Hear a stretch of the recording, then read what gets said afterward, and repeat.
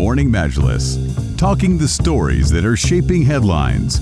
This is Pulse 95. This is Pulse 95. Welcome back onto the program. Now, we're talking about ESG. What does ESG stand for? Environmental, social, and governance. Now, when you look at these words, you might be thinking marketing strategy or trends. Well, it's not. Well, to an extent, it can be, but primarily what's happening is it's now viewed as a main priority when it comes to decision making for companies. Reason being is customers, employees, and investors are now looking at making decisions based on a commitment by an organization. Now, this could be environmental initiative, it could be diversity at workplace, it could be right governance within an organization.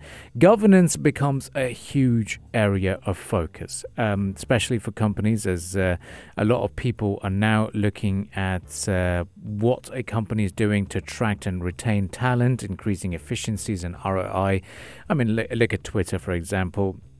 Recently, with their job cuts and that they've announced, and also making employees work harder than usual, the reputation of Twitter has gone down slightly. But based on that, developing stakeholder trust, we're focusing on the world of environmental sustainability. And also the UAE is ready to host the COP28. At the moment, we have the Abu Dhabi Sustainability Week ongoing as well. We're focusing on the world of ESG. So to understand it in a greater detail, we spoke to a strategy expert at London Business School, Dr. Yanis. Dr. Yanis Yannou, who spoke to us in greater detail about the developments of ESG. We talked to him about how companies and how UAE in particular is playing a big role in spreading environmental awareness. How can companies instill these values amongst its own workforce and amongst its customers and stakeholders? So, Professor Dr. Yanis Yannou, the strategy expert at London Business School, spoke to us in greater detail about this. And my first question to him was surrounding the importance of the ESG. How important are these values for an organization and even for governments, for example?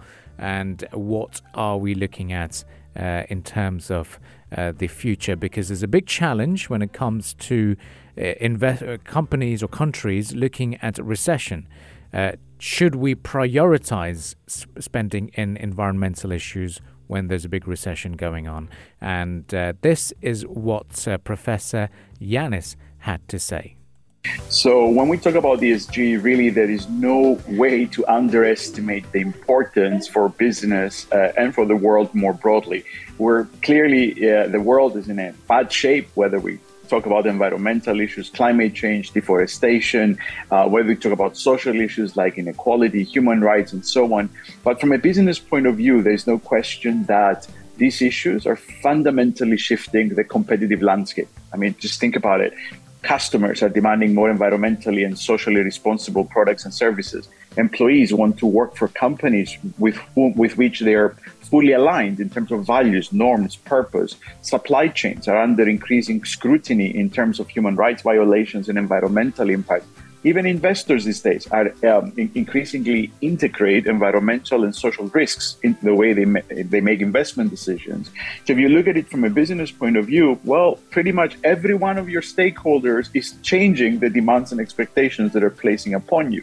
So clearly, this is a fundamental shift of the competitive landscape. So from a business point of view, again, it's a matter of adapting to these new demands and expectations.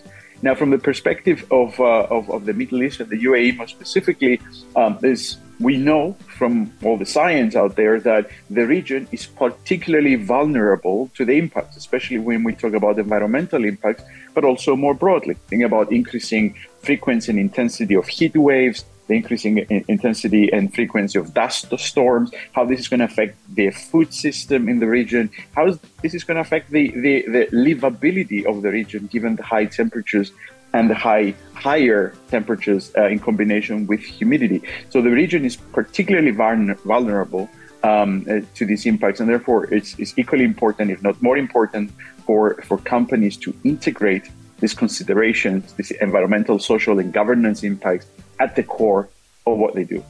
You're also quite a regular visitor to this part of the globe, and you were at the Abu Dhabi Sustainability Week earlier this week. What have you noticed now in terms of the growing perceptions and the growing interest and also a willingness for companies, private sector in particular nowadays, to get involved in these environmental and sustainable practices? What have you noticed this year? So there's no question that nobody's an extra in this fight, whether we talk about individuals, governments, corporates, global institutions, everybody, literally everybody has a role to play.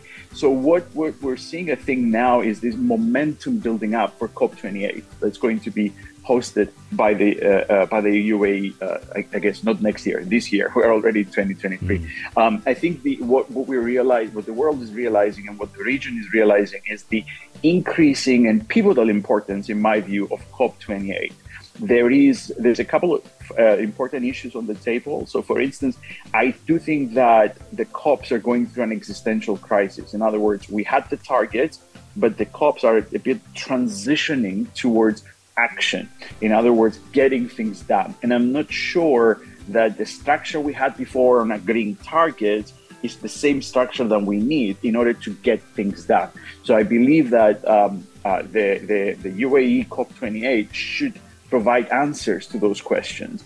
Also, as the new head of COP28 said in his talk during this week, he actually said, we are way off track. As a matter of fact, we're not just way off track. We're moving at speed in the opposite direction. In other words, instead of diminishing our carbon emissions, we're still increasing them. So there's a lot of work to be done on implementation. And I think in some ways, the UAE COP is important because it captures the contradiction at the heart of our struggles, in the sense that we need to maintain things like energy security and energy stability and affordability. But at the same time, we know if we do that and we do not sufficiently and quickly scale up renewables and decarbonize, there's no way we're going to meet our science targets, right? I think about this. We've been having COPs for 29 years, and we still, as a world, didn't come together to agree to say explicitly we need to phase down fossil fuels. But I mean, it's not just about, for instance, increasing renewable energy. We absolutely do that, but we, at the same time, need to wind down in a structured, in a very well thought through transitional way, fossil fuels. And we know, because our scientists, even the IEA said, right, there can be no achievement of net zero in our target if there are new exploration projects on fossil fuels. So we need to take that into very serious consideration, and at COP28 really set a foundation of practical, implementable, feasible, and quick action for the next 7 or so years that we have until 2030 in order to meet our targets. There's always a bit of a challenge when it comes to that. We had the COVID-19, now we have the energy crisis already, we have the inflationary pressures. Do you think there have been these little obstacles that are dividing the country's own priorities? Are these external shocks going to deter the countries or organizations to come together and have those actionable targets for COP28, given this the concerns of inflation and recession? Oh, absolutely. Those in a sense exaggerate the trade-offs that countries around the world face as they plan their transition. But here's the thing we always need to keep in mind. Nature and science don't care about our priorities, right? So we may well discuss our priorities and realize that these are tough trade-offs. But if we don't address things like global warming and climate change, nature and science are going to take their course, no matter what we do, right? And also, I think in the grand scheme of things, we need to be aware that, of course, the cost of living crisis, the recessions can be terrible and they should be managed. But in the grand scheme of things, and we talk about the time scale of nature, those are short-term concerns compared to the long-term impacts of climate change. Because again, we're talking about 2050 or the end of the century for getting to 2+ actually right now 3 degrees of global warming. So we need to find the ways to manage both in the same way that we in the past we've always managed the short-term and long-term considerations. There are innovative solutions out there, whether they're technological or social or even nature-based solutions. But we need to, globally, we need to be honest with ourselves. Right? What are our priorities? Because it is about prioritizing, in my opinion at least, and the existential threat before everything else. But you do see that for instance, take the war in Ukraine.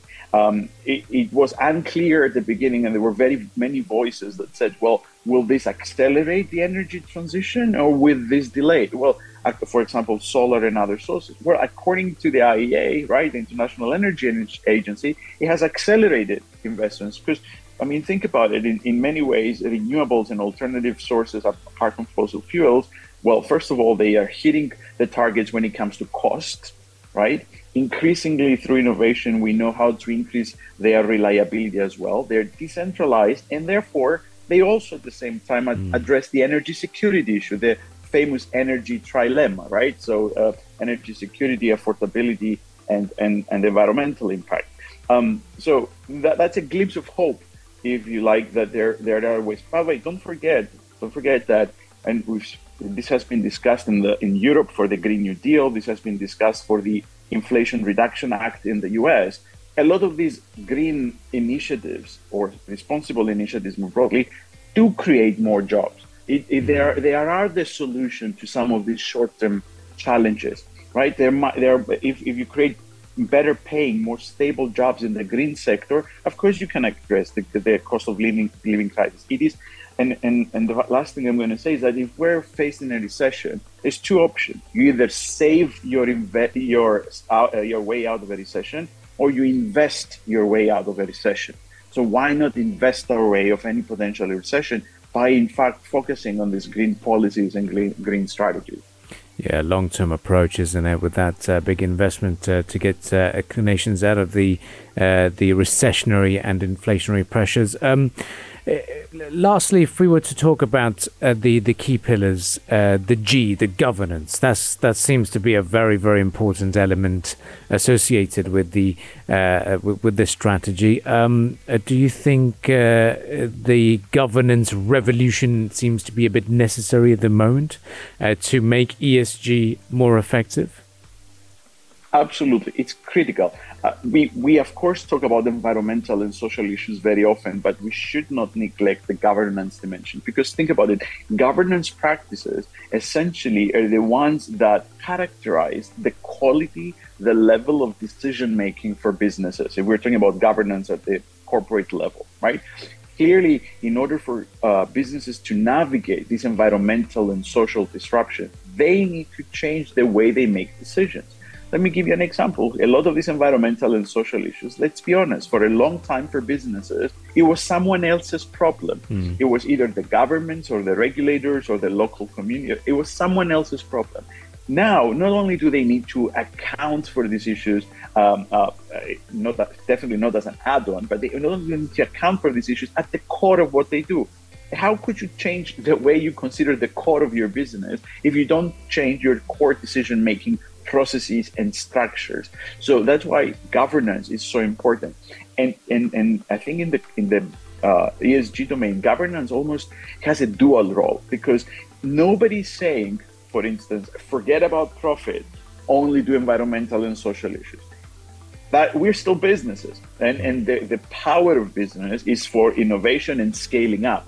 And by the way, for the world's problems, this is what we need, right? Innovative solutions that can be scaled up very quickly. Now, if you don't have the governance to balance and integrate both the financial as well as the socio-environmental performance, how on earth are you going to get there? How are you going to be a sustainable business that addresses these concerns and at the same time is a profitable business?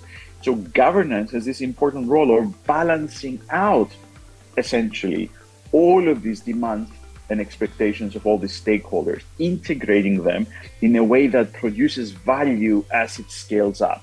And that's a whole different level of challenge for governance. But I think that increasingly so, we do see companies that taking those steps. For example, a big discussion about whether ESG metrics should be included in compensation structures and incentives and pay packages. These are some of the most important tools we have in organizations, and we need to have those discussions about if we change the compensation packages of corporates, do we really get the social, environmental, and financial performance that we need? So very fundamental discussion. So governance is central to this debate. Well, certainly lots to take back from this conversation. Professor Ioannis, thank you very much for joining us today and briefing us about the importance of ESG. And there is lots to take back for us. And I'm sure it's going to be a very fruitful discussion in the near future and also for the COP28 summit. And that's exactly what we hope for. Thank you so much again for having me. It's been a pleasure. So that was Professor Ioannis from London Business School talking to us about strategies and also the importance of ESG when it comes to generating more profits and also developing those important ties with your stakeholders. You can catch this discussion as a podcast on our podcast pages, SoundCloud, Apple Podcast and Spotify as well. Don't forget to subscribe and share away. You're listening to the